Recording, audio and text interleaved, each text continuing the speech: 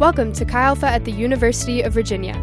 This podcast is a collection of messages designed to help you grow in our three anchors of real devotional life, real community, and real responsibility. We hope that you enjoy this message and that it encourages you in your spiritual growth. Wow, you guys have a lot of energy for 9:15 p.m. I love it. Oh, it is so good to be here. In so many ways, it feels like home. So thank you for having me. Like Josh said, I am a lead pastor in Erie, Pennsylvania. I've been serving in that role for 7 years. These wooers are because they go to my church. Okay, that's why they're these guys, which we love Chi Alpha so much. I have an incredible team. Here's my church. Here's a picture of it. Usually there's like 8 feet of snow on the ground. So I took this in like June when there was the one day there wasn't. And so I've just a privilege to serve that congregation. However, I want you to know Chi Alpha runs in my blood, okay? Before pastoring a local church, I was a Chi Alpha campus pastor for 12 years with my awesome husband, Joel.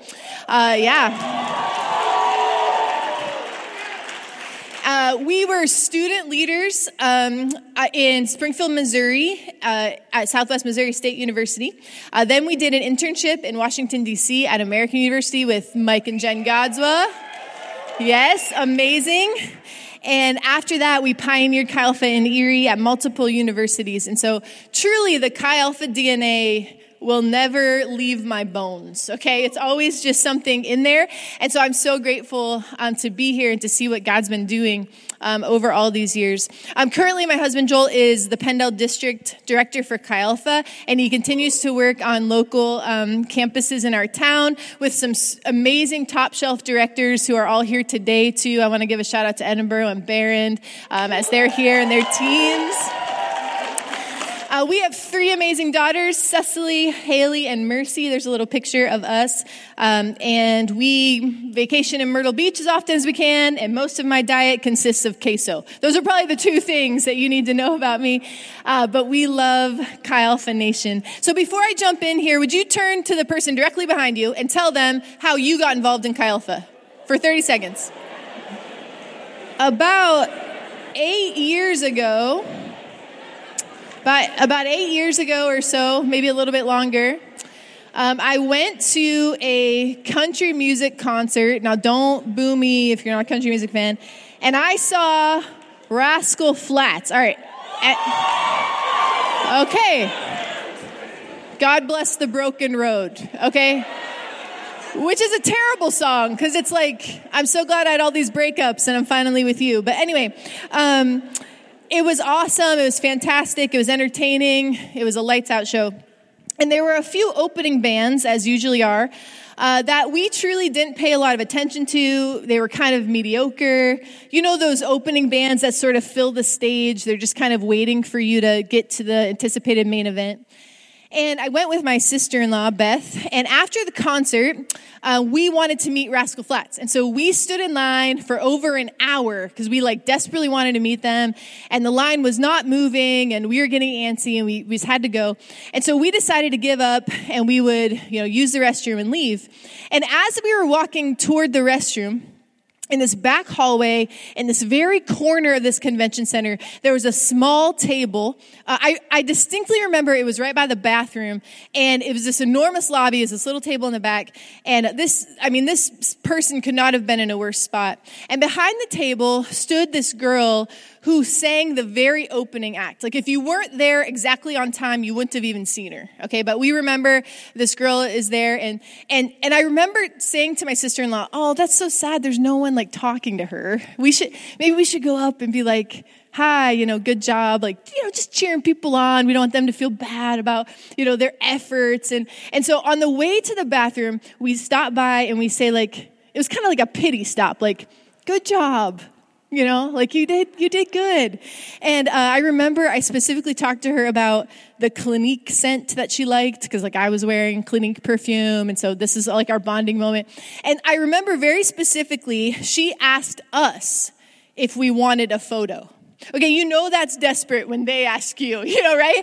And we're sure, we'll get in a photo with you. And the singer's mom took the photo because she didn't have a manager yet. She wasn't big enough. And I brought the photo with me today.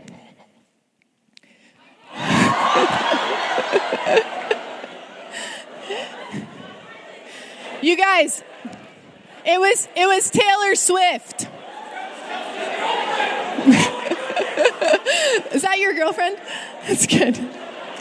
This is Taylor Swift, 15 years old, pre-mega millionaire rock star. Today, she packs out stadiums, right? She dates Travis Kelce, which we know way too much about on social media. Now, looking back, I do wish I would have done something different that day. I wish I would have asked her to promise 3% of her earnings to Chi Alpha. Just don't forget the little guys. But here's the truth. I wasn't really impressed with her that day. She had no fans. She had no stardom. She was just starting out with teardrops on her guitar, okay? That's all she had, all right? And she was just doing what she could do. And I would not have waited in line to talk to her. I would not have paid for a ticket to see her. I would not have followed her anywhere. In fact, that day I walked away and I did not think about her again until years later when I was feeling 22. Come on, that was, Josh, that was as good as you would do. Okay, I was not a fan of Taylor Swift. And whatever the term is, I was less than a fan. I was almost a fan. Maybe I was a potential fan. Like someday I would be a fan. But definitely in that moment, I had no idea who she was. And there was no draw to her in any way. So there was this man in the Bible. And he was intrigued by Jesus. And much like my experience with Taylor Swift, he wasn't a follower yet, but he was curious. He was a potential fan. He was impressed by Christ. He admired Christ, but still he was kind of holding back. And I want to start here tonight in John 3. Don't worry, I'm done with the Taylor Swift lyrics. All analogies end somewhere. But it was a fun time. All right, so let's read in John 3, 1 through 3. It says, "Now there was a Pharisee, a man named Nicodemus, who was a member of the Jewish ruling council. And he came to Jesus at night, and he said, 'Rabbi, we know that you are a teacher who has come from God, for no one could perform the signs you are doing if God were not with him.' And Jesus replied, 'Very truly I tell you, no one can see the kingdom of God unless they are born again.'" So let's stop there for a moment. It says that Nicodemus was a Pharisee. Okay, he was a member of the Jewish council. That was a very important position, a respected position. When he walked down the streets of Jerusalem, people knew who he was. They pointed him out. In fact, they probably said to their children, "This man is of great esteem. When you get older, you should try to be like Nicodemus on the Jewish council, making these important decisions for our city." In many ways, in that time, the Pharisees were like the best people in the whole country, the cream of the crop. There were never more than about 6,000 of them. They were a very close brotherhood. The club was elite. And they entered into this brotherhood by taking this pledge in front of 3 witnesses that they would spend all of their lives trying to observe the details of the scribal law the best they could, to the T. And for the scribes and the Pharisees, these laws or rules were a matter of life and death. They took them very, very seriously. Following these rules meant they were in good standing with God. So if they did all the things perfectly, God liked them. If they didn't, God could be unhappy with them. And so they worked really hard to know the rules, to memorize the rules, to say the rules to each other, and to actually live the rules to a T. Nicodemus, we have been told, was a really, really good Pharisee. He was known for obeying the rules flawlessly. And when we read this passage, at least for me, I think to myself, why would Nicodemus even go to Jesus with this question? What is causing Nicodemus to have this moment where he feels like he even needs an answer? He's doing the perfectly things. He's following everything. His standing with God, he should feel, is just completely secure. And so what would make him come to Jesus, even if he has a question? What would do that? And I believe that Nicodemus must have sensed that there was something more. There must be something more than this law that I've been following. There must be something more. The person of Jesus had more to offer than any religious set of principles. And Nicodemus said, I want to know more. I want to go deeper. I'm going to have to go and talk to him and ask Jesus what it means to go deeper with my faith, because these rules are kind of leaving me empty. He had a casual relationship with Jesus. He knew about Jesus, but there was more than that to be had. And Nicodemus wanted to take his relationship with Jesus to the next level. I don't think Nicodemus knew what that meant or what that would look like or what that would cost of him. But Nicodemus, in his heart, he didn't know what to do with that, but he wanted to take his relationship with Jesus to the next level, however that looked. As I've been praying, I believe there's some of you in this room tonight that know this feeling. And maybe you don't know how to describe it exactly, but I want to tell you, in John 3, Nicodemus felt it too. Maybe you have a casual relationship with Jesus, and you're here at Salt because this is exciting to you, and you want to look around, and you're kind of seeing how people are responding, but you don't want to just watch them respond anymore. You want to take your relationship with Jesus to the next level, but you don't know how. You don't know what that looks like. You don't know what that even takes. But I want to tell you, Christ himself is calling you to go deeper with him. And believing in Jesus and knowing Jesus are two incredibly different levels of relational intimacy. Believing in Jesus and knowing him are very, very different. I had a 2-minute conversation with Taylor Swift. She'll never remember me again. I don't know her, but I've met her before. And so what's describing here is Nicodemus is saying, look, I believe in all the things that faith is teaching me, but I want to know the guy who's teaching me the things. I want to be in relationship with Jesus. And so believing him and knowing him are two incredible different levels of intimacy. I think some of us know God by reputation. Like I just mentioned, maybe you've heard about him. Maybe you've been to church a few times or Chi Alpha a few times. Maybe you've heard some Bible stories or you have a coffee mug with a scripture on it. But it's all secondhand information. Jesus feels very much like the guy that my best friend knows or the guy that my roommate has relationship with. Jesus feels like a generation away. Some of you might know God, but it's in your memories. Maybe at one time in your life, you truly experienced his goodness and his grace and his love, but that was in the past. And Jesus sort of feels like that old high school friend that you bump into, and now that there's been so much time passed, they're familiar, but you don't know anything about their life. You know who they are, you know things about them, but you don't know them. And God is good in your memories, but he's not in your right now. And the truth in John 3 is a truth for today. With Jesus, there is always more. With Jesus, there is always more. He is calling us from casual to committed, and he had more for Nicodemus. We're going to walk that out here in a minute, and I want you to know he has more for you this weekend. Wherever you are, if you're feeling like God's the God of your memories, God's the God of reputation, maybe you're in the best place you've ever been spiritually, let me tell you something, God has more for you. God has more for you. Whether you've come a super long way in this past semester or whether you feel kind of dead on the inside, God has more for you, and he has more for you tonight, and that's in the scripture we find that as Nicodemus is seeking it. So let's look a little closer at this passage. In verse 2, it tells us that Nicodemus came to Jesus at night. All right, did you guys notice that when you read it? It's a real little phrase. You might skip over it if you read it quickly, but it's actually pretty important to the text. Why at night? Why did Nicodemus come to Jesus at night? What's significant about that? Well, first, worth noting, night is dark. I got my master's degree, you guys, so I just want you to know. At night, it's dark outside. And these two small words, they aren't just about night on the outside. They're not just about night because the sun goes down. At times when the scripture references night, it's saying more than meets the eye. It means there is darkness.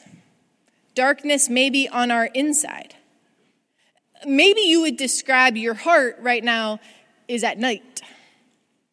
There are things inside of you that you can't quite reconcile. There are difficulties. There is suffering that you're experiencing. Nicodemus had night on the inside of him. He was struggling. He was suffering. He knew something was missing. He was hollow. Maybe he was lonely. He had night inside of him.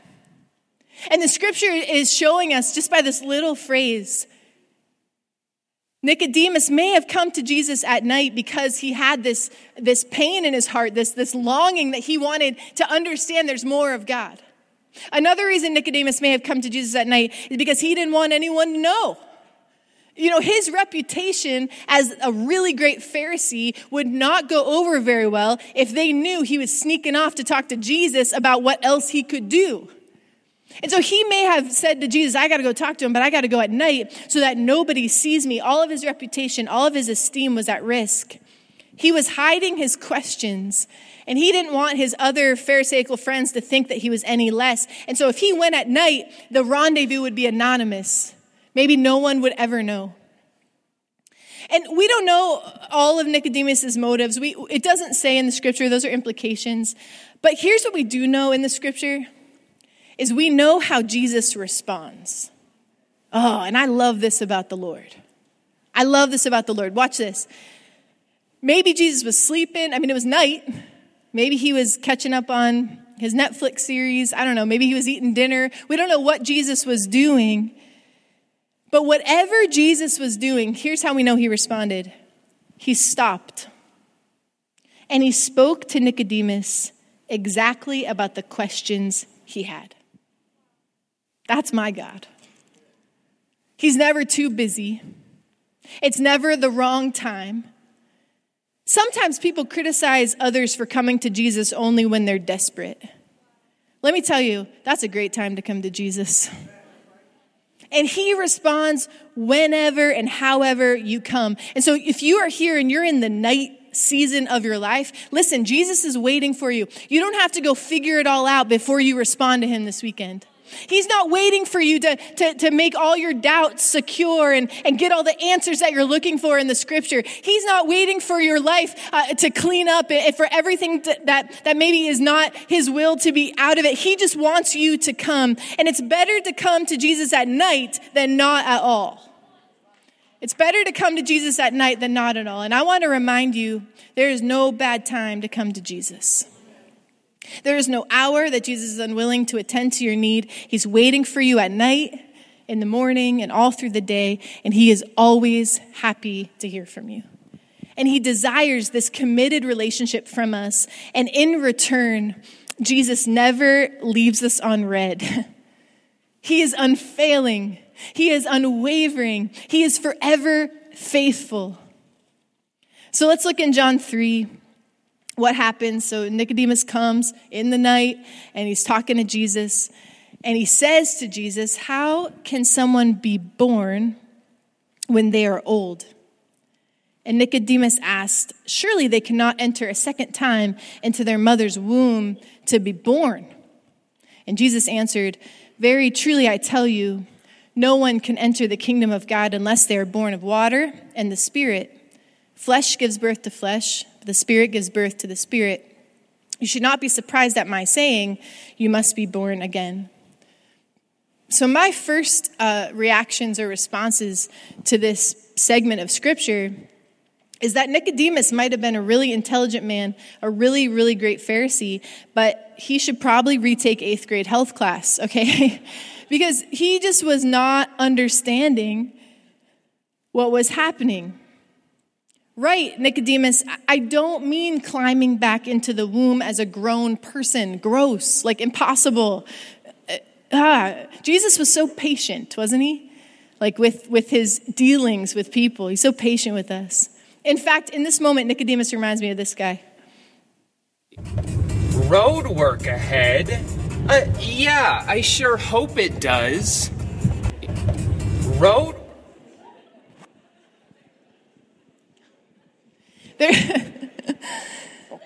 Oh, There are actually many examples of people in the scripture who mistakenly took Christ's words very literally. In John 2, Jesus says, "Destroy the temple and I'll raise it again in 3 days." And the Jews that were listening to him at that time said, "It took 46 years to build this temple and you're going to raise it in 3 days?"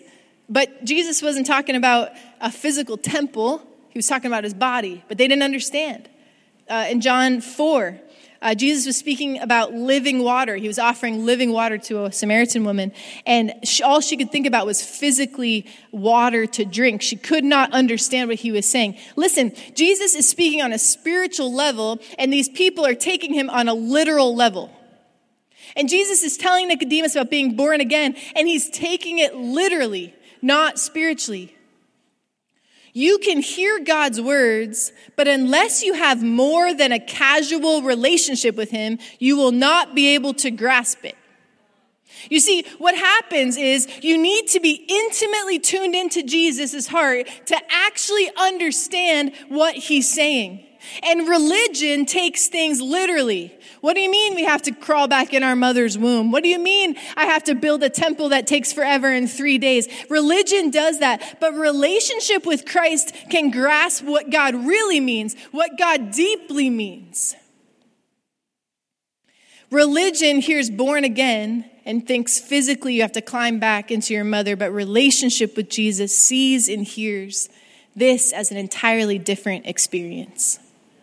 I want to tell you today, we always need to be asking Jesus to show us how he sees things, how he sees people, what he means by the things he chooses to do. It would have made all the difference for Nicodemus, and it will change drastically our intake on what Christ is trying to communicate with us. Don't be too quick to assume that you see and understand the things the way God does. He is working in millions of ways that we don't often see. And sometimes we take things so literally, and the Holy Spirit is saying, get closer to me and I'll clear that up for you. Get closer to me and I'll make sure that you understand it. And as we get closer to Jesus, the words of him come alive in us, and we have an even closer relationship with him. Verse 7, Jesus answers Nicodemus, and I just love the Lord here. He says, if you want to go deeper, if you want to stop being a potential fan, a potential follower, you have to, if you want to move to be a committed follower, then you have to do something really important. And Jesus says this, you must be born again. You must be born again.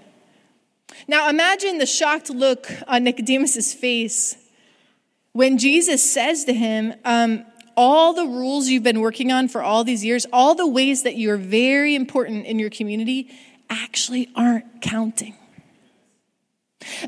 They actually aren't doing it.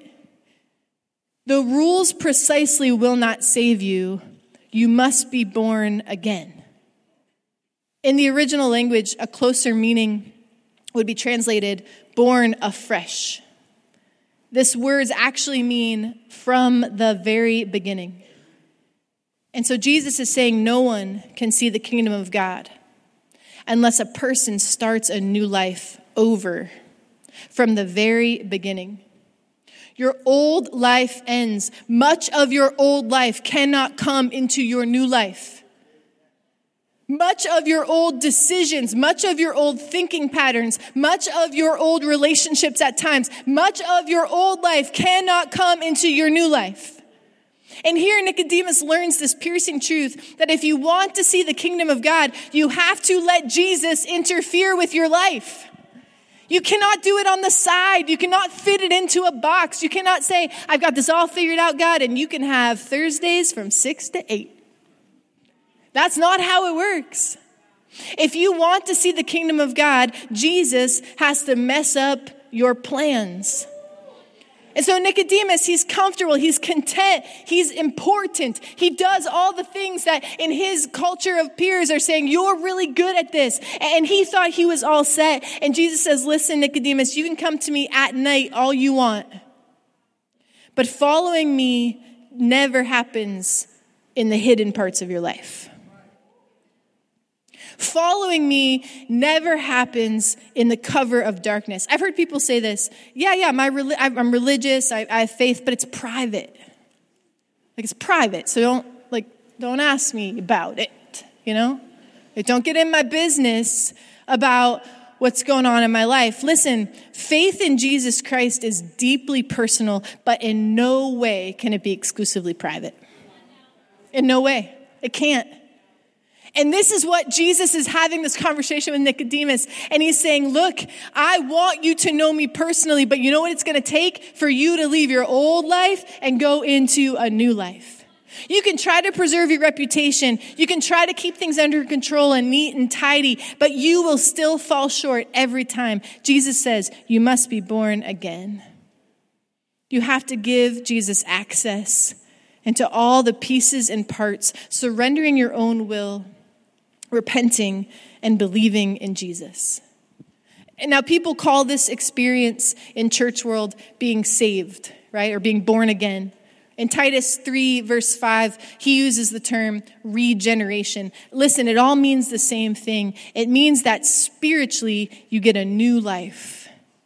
Spiritually, you trade your old life for a new one, and you get a brand new start. If you're here tonight and you've never made that decision, maybe you've even thought you made that decision, but as I'm explaining it to you right now, it has become very clear to your heart that you have never actually made that decision. I want to read you a verse in Romans 10 that says, gives you a pathway to making that decision. And it says, if you confess with your mouth, Jesus is Lord, and you believe in your heart that God raised him from the dead, you will be saved. This is not just a mental or intellectual acceptance. This is a belief that causes commitment to Jesus. This is a decision to put Christ at central command of your life. It's deeper than knowing in your mind who Jesus is. It's deeper than knowing the people that know Jesus. It's deeper than knowing the reputation that Jesus is good. It's believing that Jesus is who he says he is. I heard a story once of a missionary who was having a hard time describing to the people that he was reaching what the word believe meant. And there just wasn't like a word in the native language that connected with it. And one day a local man ran into the missionary's hut and he was completely exhausted because he had run a long way. And he threw himself on a hammock and he breathed this sigh. And he uttered a word in his own language. And the missionary said, what was that word right there? What did that mean? And he said, it means I'm resting all my weight here. Right here, nowhere else.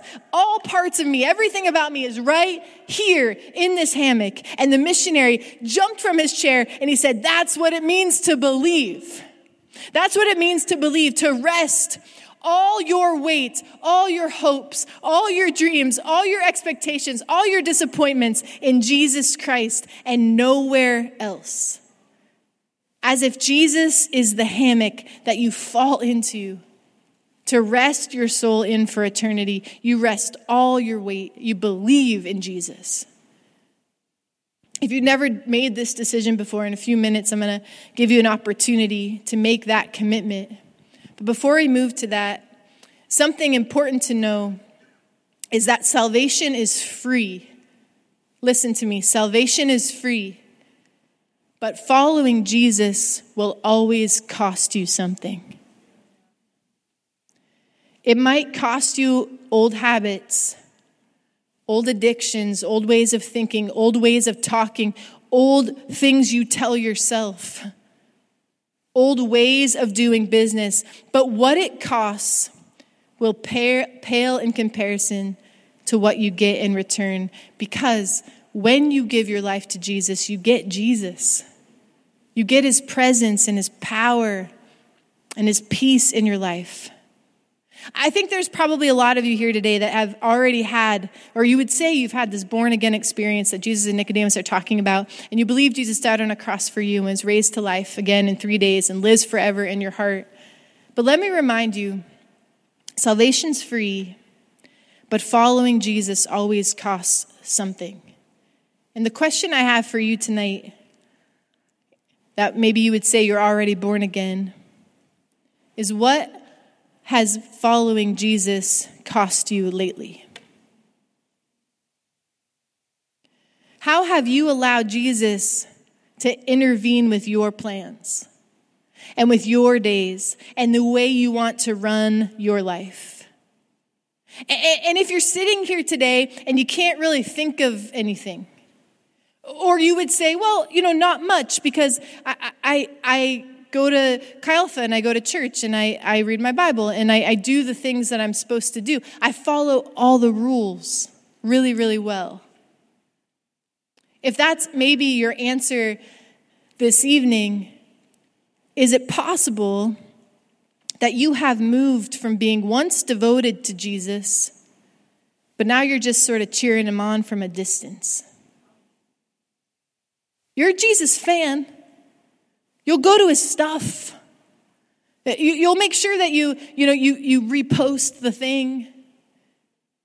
But truly, if it hasn't cost you anything lately, then are you really chasing after Jesus? Or are you just simply impressed by him? Have you stopped changing and growing? Have you stopped being born afresh and anew? Because this born again experience, yes, is a moment. It's a decision that you make, but it's also a decision that you make every single day.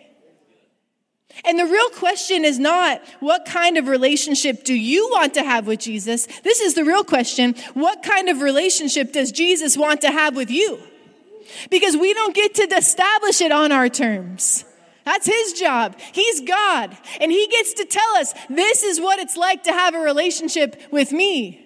And you might be real comfortable in how your relationship is going with Jesus, but is he comfortable with how your relationship is going with him? So here's what we're going to do tonight. The worship team's going to come. And I want you to take that yellow piece of paper you got there, and we put a pen on every single one of your seats. And just for a moment here, we're going to do a little self-diagnosis. No one's going to see this paper. This is just between you and the Lord tonight. But I've listed a series of statements, and each one has a line in between. It's kind of like a continuum. And I'd like you to just put an X on the line between the statement of where you feel right now. Okay, again, this is just between you and Jesus. But are you a potential fan of Jesus, or are you devoted to Jesus? Where are you on that continuum? Just put a little mark. Do you know about Jesus, or do you know Jesus personally? Put a little mark on there. Where are you at? Do you admire Jesus, or do you obey Jesus? Do you root for Jesus, or are you surrendered to Jesus? Is your faith hidden or private, or is your faith public? So you're just kind of marking on this continuum where you think that you fall. I'm going to give you a minute to do that.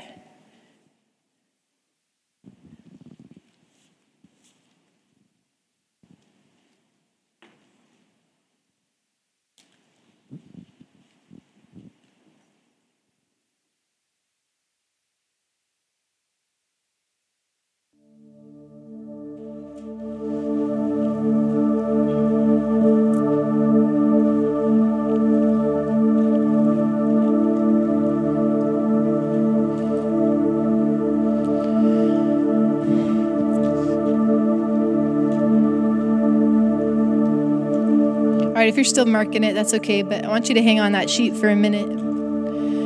Let me tell you one more thing about Nicodemus before we close up today. The scripture actually doesn't tell us what Nicodemus does with that conversation. We don't know. It leaves us on a cliffhanger. We see Jesus and Nicodemus talking, and then we don't really know what happened, but we do know, I bet he did a self-diagnosis, probably something similar to what you're doing right now. And later in John 19, we find this passage, so about, 13 chapters or so later. And this passage is right after Jesus was brutally crucified on the cross. It says, later, Joseph of Arimathea asked Pilate for the body of Jesus. Now, Joseph was a disciple of Jesus, but secretly because he feared the Jewish leaders. And with Pilate's permission, he came and he took the body away. Look at this, guys. Look at this. He was accompanied by Nicodemus, the man who earlier had visited Jesus at night. Nicodemus brought a mixture of myrrh and aloes, about 75 pounds. Taking Jesus' body, the two of them wrapped it with the spices and strips of linen, and this was in accordance with Jewish burial customs. When Nicodemus first met Jesus, he wasn't so sure where he stood. He wanted to keep his interest in Jesus hidden or a secret.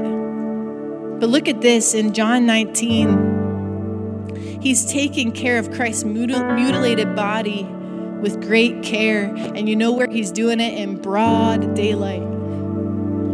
He's doing it when no one else is doing it. He's doing it for the whole town to see, no matter the cost, no matter how it would affect his reputation, no matter what anyone thought. Nicodemus had moved from a potential fan to a devoted follower because there was more after all.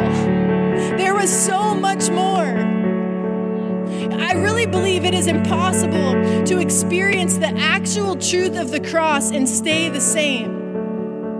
Christ beckons us to go deeper, to come and see what the Lord has done for you. And when Nicodemus stood there and watched Jesus' life be taken from him for his sins, he had a whole different reaction.